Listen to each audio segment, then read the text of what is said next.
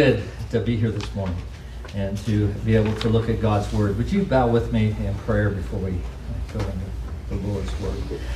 Father, we thank and praise you, Lord Jesus, for the privilege to come and to worship you.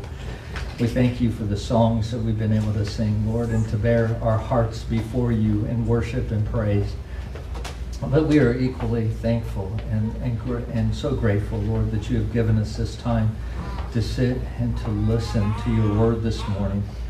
Father, please, may the words of God be spoken today, not the words of man. God, may you open our hearts to receive those words by faith. Lord, to trust you, to know you more fully. God, to depend upon you and to love you more. God, please, we pray these things in your name. Amen. Well, as Matt said, this morning is Father's Day, and everyone here has a father. Granted, not everyone may have a good relationship with their father. There may even be some here today who don't even know their father for whatever reason. Maybe their father was not around when they were born or around when they were growing up. There may be some people who have a father, but at this point in time, they're estranged from them. And so for all intended purposes, they're not a part of their life. There may be those here today who have fathers who have died. And today is a hard day, and you miss them very much.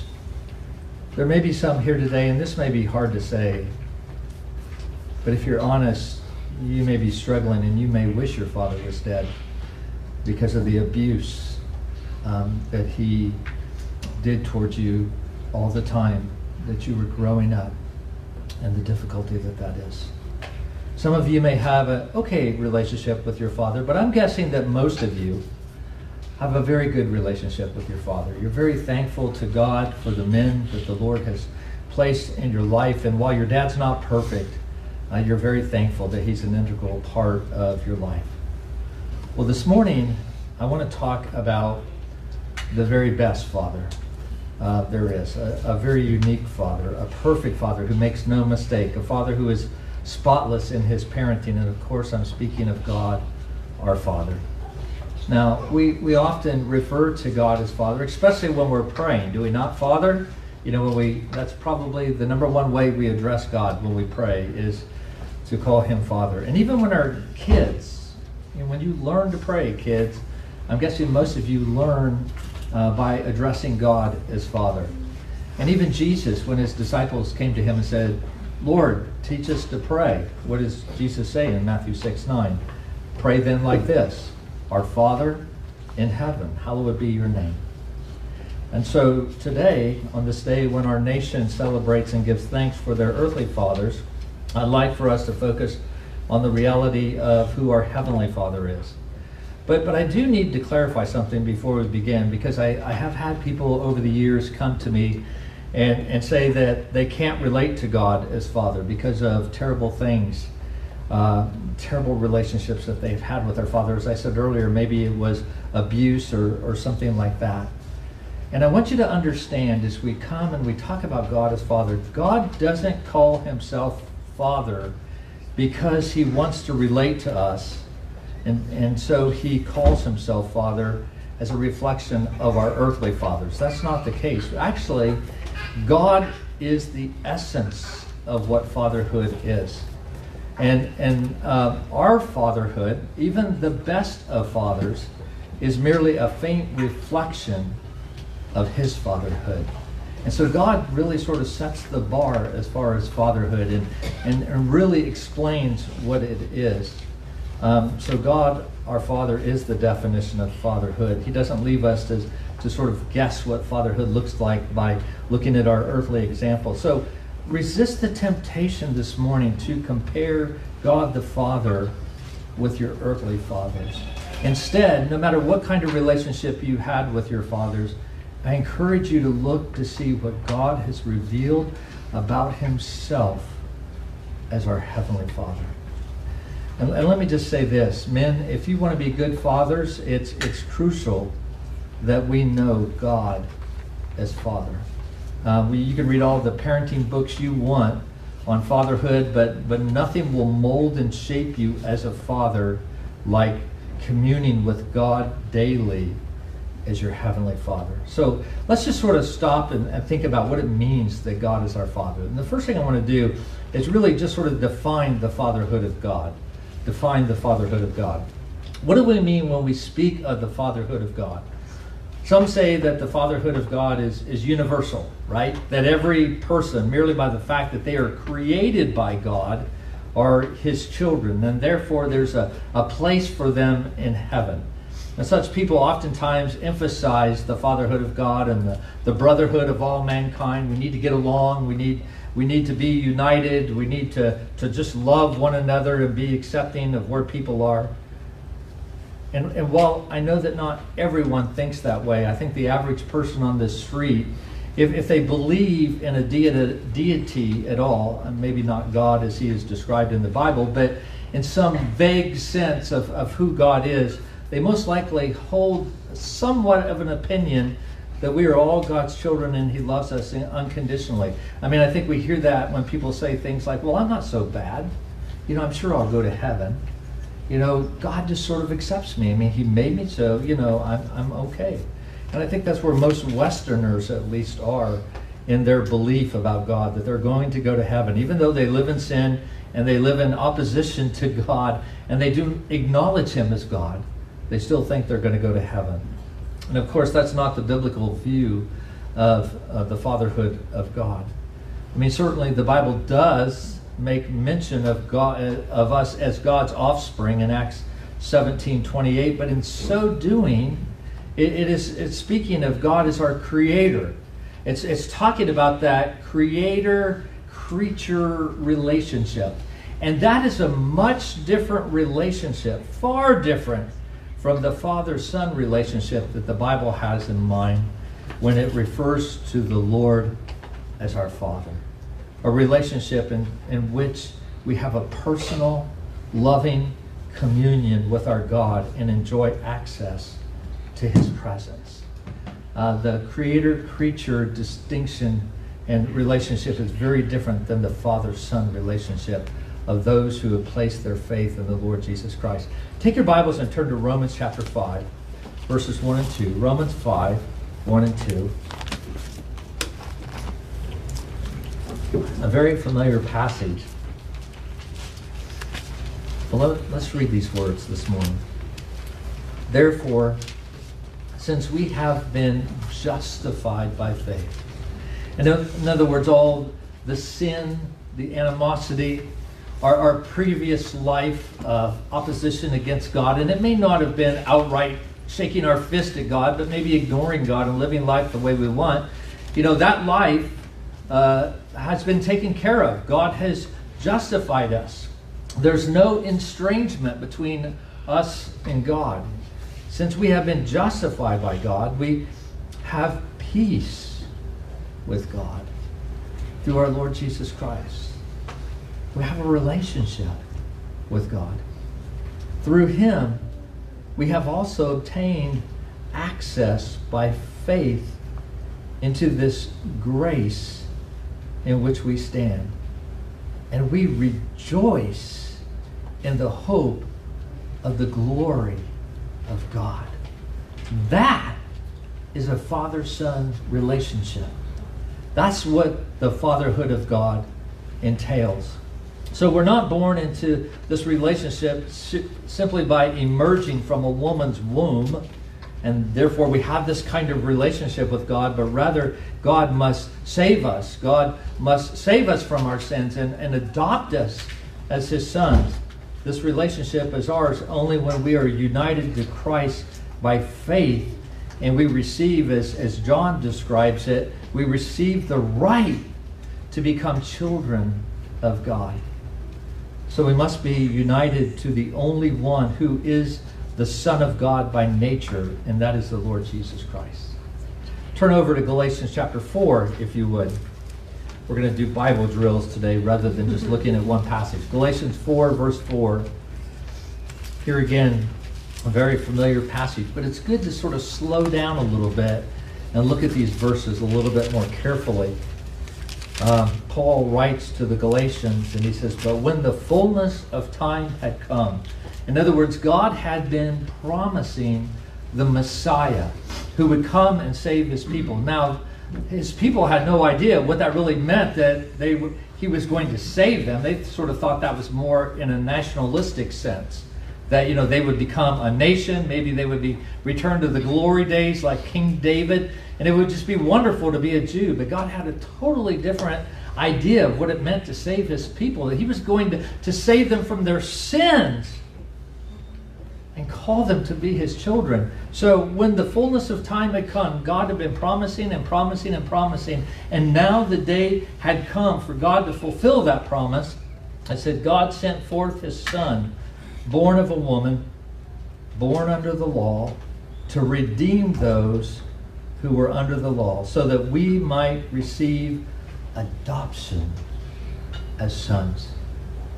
And because you are sons, God has sent the Spirit of his Son. He has sent the Holy Spirit into your heart to cause you to cry, Abba, Father, so that you are no longer a slave. You're not a slave to sin anymore, but a son. And if a son, then an heir through God. Men, dads, fathers, we not only have the privilege of fathering children with our wives. There are some men that's all they do. They father children, and some of those just even take off and leave mom to raise that child. But as Christian men, we don't just have the privilege of fathering children, but we have the exclusive right to love our children like our Heavenly Father loves us. Dads, do you know the love of the Heavenly Father this morning? Does that love of the Heavenly Father so fill your hearts that you now then know how to love your children with an agape love? With a love that is not like any love of this world, but it is a heavenly world. So that's sort of what it means. You see that father-son relationship. That defines the fatherhood. Let's clarify the fatherhood of God a little more this morning as we go on. There are many things we could say about God the Father, but the most important that Christians are to see is that God as full of love for his children. To see God as full of love for his children. 1 John chapter 4, verse 8. I'm picking out all these very familiar verses, okay? But they're good verses. We need to be reminded of these truths. And anyone who does not love does not know God, because God is love. You see, it's true not only of dads, but really of all Christians, that we will never know how to love until we know the God of love. Because God is love.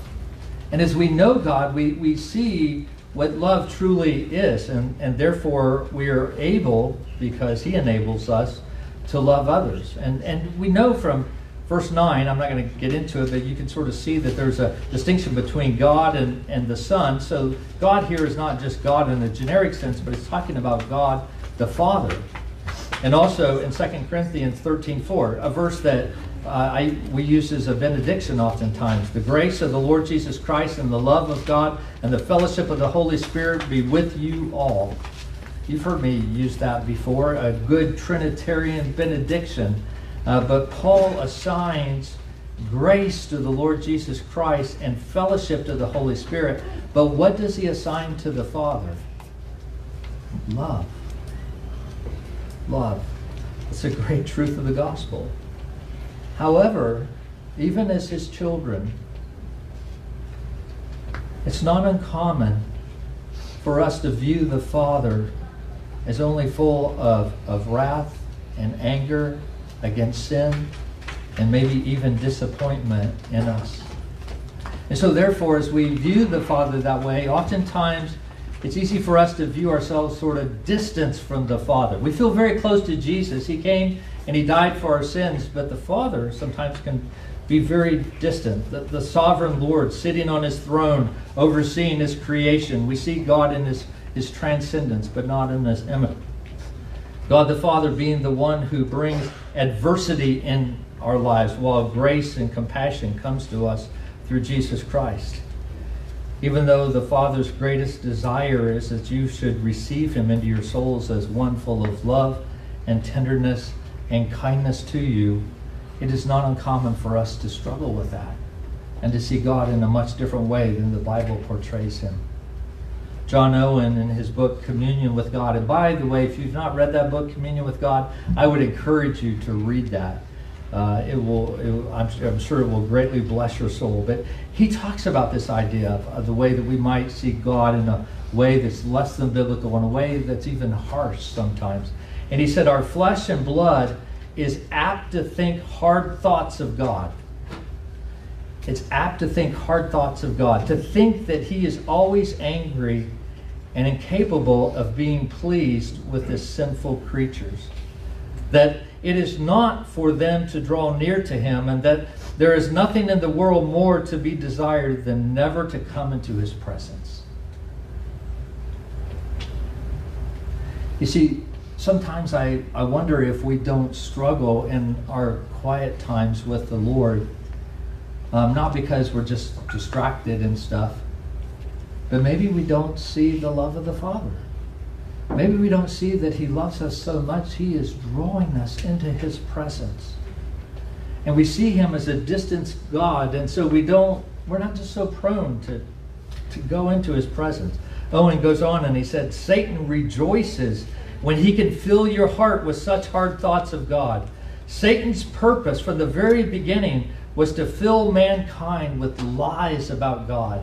Think about what he said to Eve in the garden, right? He began to question, did God really say this? Did God? And he was really putting into question the goodness of God, because he wanted Eve to view God differently than he truly was. And Satan still works that same scheme today in our lives. Owen goes on and he said, God knows full well what fruits this bitter root is likely to bear. He knows what alienation of the heart, what unbelief this bitter root will bring to the Christian. And worst of all, he knows how it leads us to avoid walking with him. If we don't see God's love, if we don't know that love, we will be prone to walk in a way that's distant from God rather than embracing him. How unwilling, Owen goes on and he said, how unwilling is a child to come into the presence of an angry father. Kids, you know that, don't you? I mean, you have great dads. I know that. I know your dads, okay? But, we all succumb to temptation sometimes. And sometimes dad gets angry. Who left the lights on? Or who put this here? How many times have I told you? And they do that. And what do the kids do when dads do that? They scatter. And that's not the time to snuggle up to dad, right? That's the time to leave.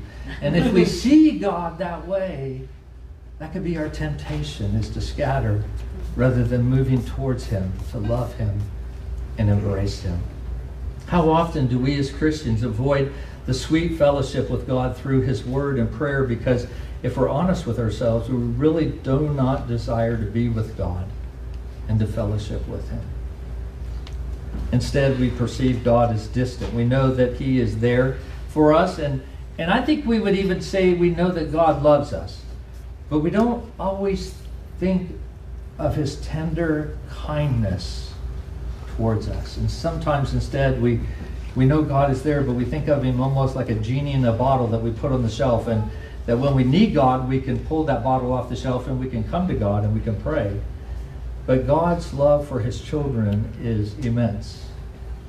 Again, if I might quote from Owen in his book, Communion with God, he describes it this way. He says, the love of God for his children is a love of rest, contentment, and delight. The love of God for his children is a love of rest, contentment, and delight. Do you ever think of God resting in his love for you? Do you ever think of God as being content in that love for you? Or that God delights in you? Turn to Zephaniah chapter 3, verse 17. Not Zechariah, but Zephaniah. Zephaniah chapter 3, verse 17.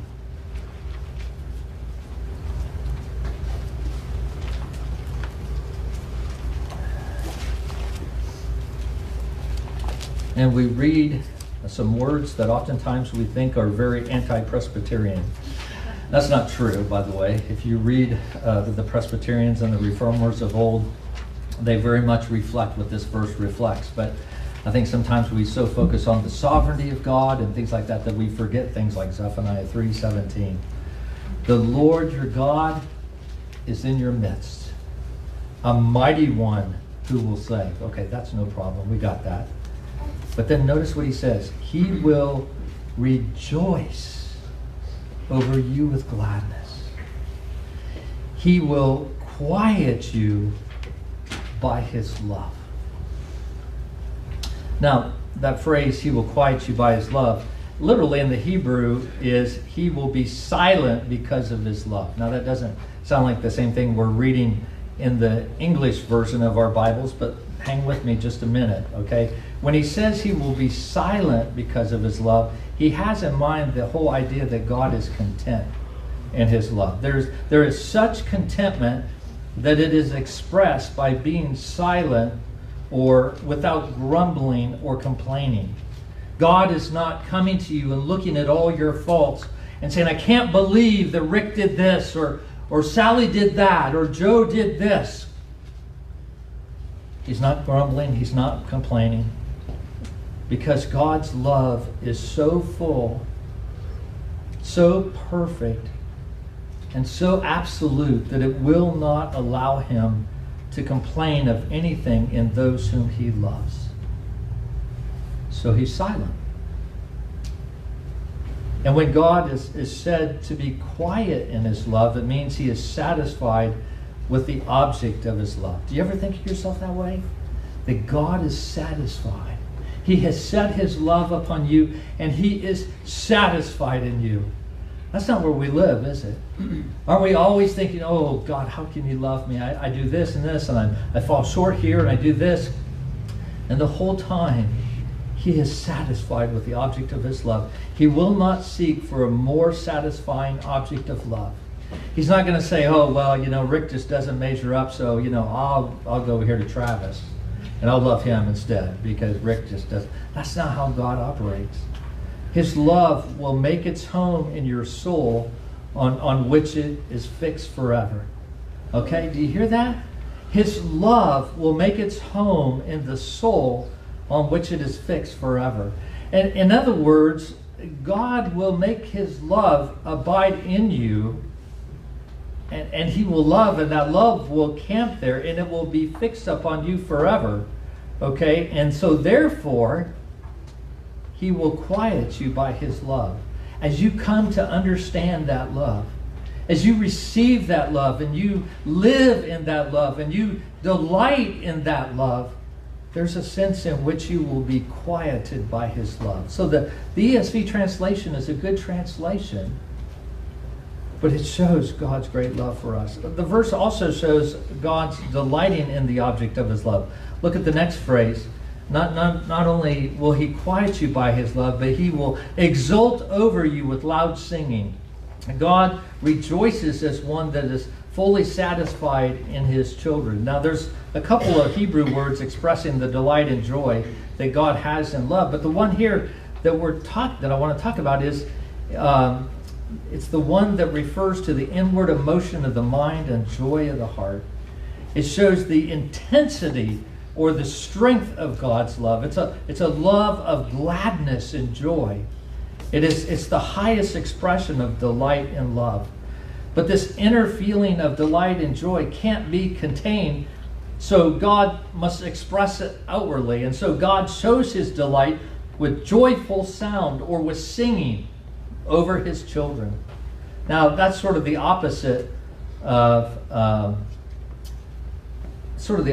what we read in other texts in the Bible, where it talks about how God was not well pleased with his children.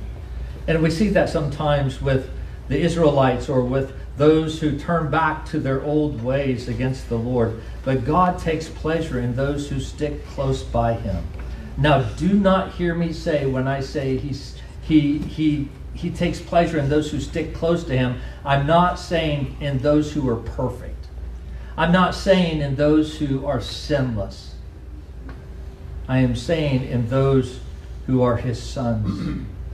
There's a rest and a delight in God's love. So God wills to do good to his children and to rest content in that will. My question this morning is this: do you know such love of the Father? Do you know that? Do you know your Father loves you that much if you are his child this morning? When you think of God's love for you, do you only think of love in the past? Do you only think of the foot of the cross? Now, granted, it's true. It's hard to think of a greater expression of God's love for us than what he did at Calvary in giving his own son. And so that was a great act of love.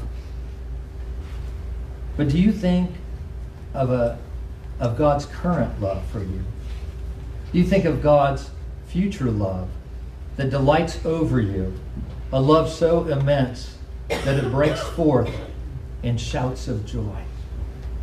That's the Father's love for his children.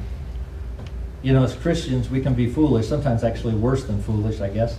As Spurgeon once described, he says, there are times when God brings before us the truths of his kingdom, yet we cannot see their beauty. We cannot appreciate them. We seem to be as if we are totally demented and ignorant and unstable and weary and apt to slide. Can anybody here relate to that? I can. You know, is that not our struggle? He lays out these beautiful truths. He goes, this is the reality. And yet we just don't get it. That's the modern vernacular of what Spurgeon's saying. You just don't get it. But Spurgeon goes on to say, he says, but thanks be unto God, we are his children still.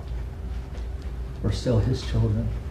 Maybe you're a child of God of little faith, and you look to other believers and you see their great faith, and you grieve over the fact that you not only don't slay great giants or enemies in your spiritual life, but you trip over the smallest piece of straw. You give in to the smallest temptation, and you're afraid of the smallest shadow, the smallest trial that comes your way.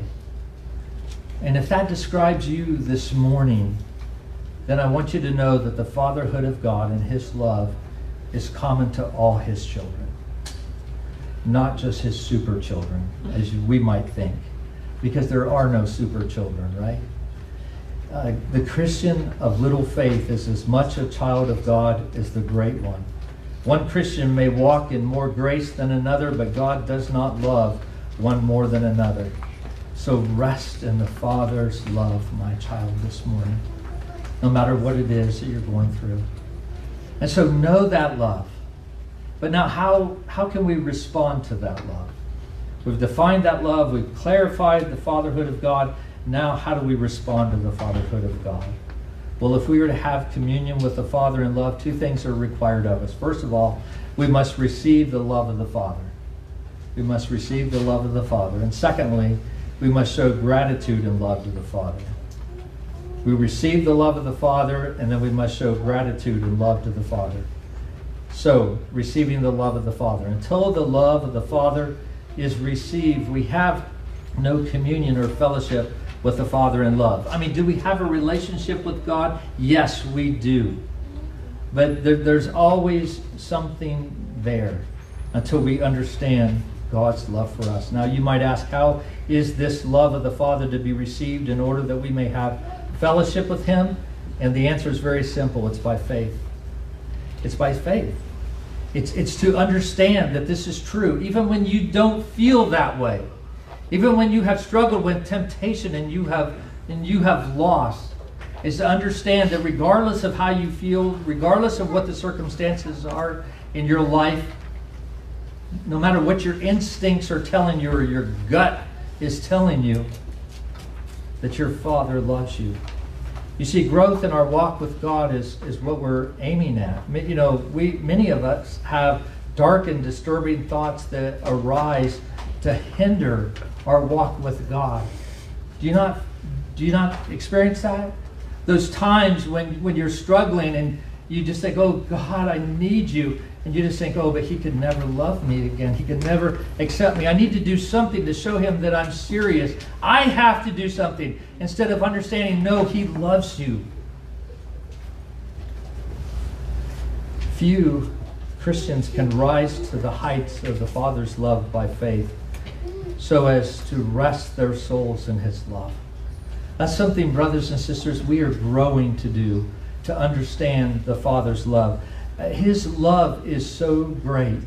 It's hard for us to live at that height and to understand that love. So much so that we could be at rest and peace with him. And so we must come to him and we must pray, oh God, help me to know your love as you love me. Help me to rest in that. We often live far below God's love for us in the troublesome region of hopes and fears and storms and clouds. But abiding in the Father's love means peace and quiet.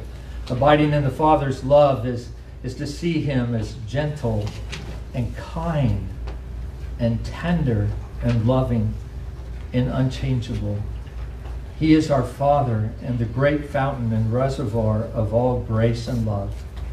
You see, Christ came to reveal God to us, especially as our Father, and Christ leads us to God as love. And by this, Jesus gives us the rest which he promised us as we receive that and rest in that. You see, faith seeks out a place for the soul to rest, and this rest is presented to the soul by Christ, the mediator, because it by Christ that the soul has access into the Father's love. And so receive the love of the Father in Christ. But don't just receive the Father's love, but also show the love to the Father. Now, I'll just tell you this. As you come to grasp the love that the Father has for you, you will have no choice but to show him love. You can't help it. You just are so overwhelmed by his love. Proverbs 23:26 says, my son, give me your heart and let your eyes observe my ways. Luke chapter 10, verse 27, and he answered, you shall love the Lord your God with all your heart and with all your soul and with all your strength and with all your mind, and your neighbor as yourself. You see, we oftentimes hear those verses out of context and we sort of feel like, okay, God, I got to try harder to do those things. But do you understand the context of those commands that he gives us? He gives us those commands in the context of his love for us. And he says, I love you so much. And I want you to love me back. And the way you love me back is to give me your whole being, is to obey my commands. You see, when the believer sees God as love, sees him to be infinitely loving and lovely, and finds rest and peace for his soul in that love, then the believer has communion with the Father in love. See, this is love, that what? God first loved us. Then we love him in response to that love. Now, this may sound sort of unusual because we always talk about how love is not a feeling, it's a choice, it's an act of the will. And that's true, but there is a sense in which love is a feeling or emotion of union and delight and the desire to be near the object that we love. It may not start out with those feelings and emotions, but as we love that person, we desire to be near the very one whom we love. And so long as the Father is seen as harsh and judging and condemning, the soul is filled with fear and dread every time it comes to him. So in the scripture, we read of sinners fleeing and hiding from God. What did Adam and Eve do when they sinned against God? But they hid from him. But when God the Father is seen as a father, As he is seen as filled with love, the soul is filled with love to God in return. This is in faith, the ground of all acceptable obedience. This is why we obey. And so we read verses like Deuteronomy 11:1. You shall therefore love the Lord your God and keep his charge, his statutes, his rules, and his commandments always. You're like, I want to do that because I love him so, and I want him to see how I love him. John chapter 14, verse 15. If you love me, you will keep my commandments. John 14:21. Whoever has my commandments and keeps them, he it is who loves me. And he who loves me will be loved by my Father, and I will love him and manifest myself to him. John 15:10. If you keep my commandments, you will abide in my love, just as I have kept my Father's commandments and abide in his love. You see, Paul tells us that God in his love chose us in Christ before the foundation of the world in order that we should be holy and without blame before him. It all begins in the love of God, and it ends in our love for him because he so changes us. That's what the eternal love of God aims to produce in us, is a love for him. And also, sort of goes without mention, is a love for other people. And so let me just ask you this morning, do you know God as your Father? Do you live in the abundance of his love? Does your soul know peace and contentment and rest? Men, dads, do you want to be godly fathers? Do you understand that the only way you can be a good father to your children is if you are a child that abides daily with your Heavenly Father? Someone once said, and I don't know what the source of this is, but they said it's a wise father who knows his children, but maybe it's a very wise child who takes time to know his father. And that's us, that we might know our Father. Well, what's that look like? Well, Tim Hansel wrote a book, and that was an illustration, and he talked about he and his son Zach, and he said one day he and his son Zach were out in the country and they were climbing on some cliffs, and he goes, I heard a voice that yelled at me, said, "Hey Dad, catch me!" He said, I turned around to see Zach jumping from this boulder. He said, but he jumped first and then said, "Hey Dad," later. And so he said, I sort of reacted like some kind of circus acrobat and ended up catching him, and it knocked us to the ground. And he said, for a moment, he said, I could hardly speak. And then he said, when I found my voice again, he said, I said in exasperation, "Zach, can you give me one good reason why you just did that?" And his son responded with remarkable calmness. He said, "Sure, because you're my dad."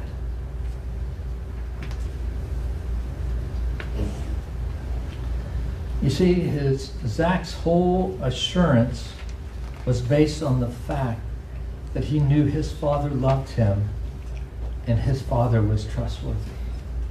And that's where God calls us this morning on this Father's Day, where we give thanks to God for our fathers, and we remember our fathers.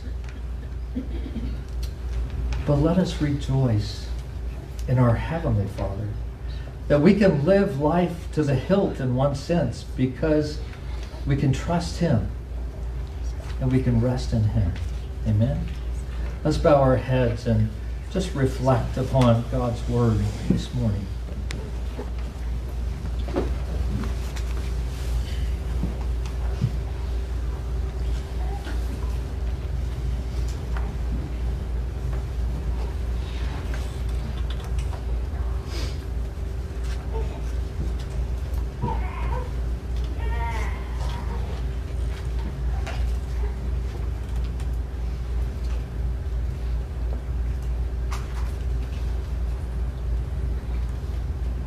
Father, we thank you that you have spoken to us in your word today, and you have shown us of your great love for your children. Lord, please help us as your children to receive that by faith. Even when we don't feel it, even when we don't understand it, even when it feels like you're distant, let us know that you are a God who delights over us, a Father who sings over us with great joy. Lord, we have no idea what would cause you to love us. But may we know this love, and may we love you this way as well. Lord, I pray for anyone here today or who may be listening on the live stream who doesn't know you, Father,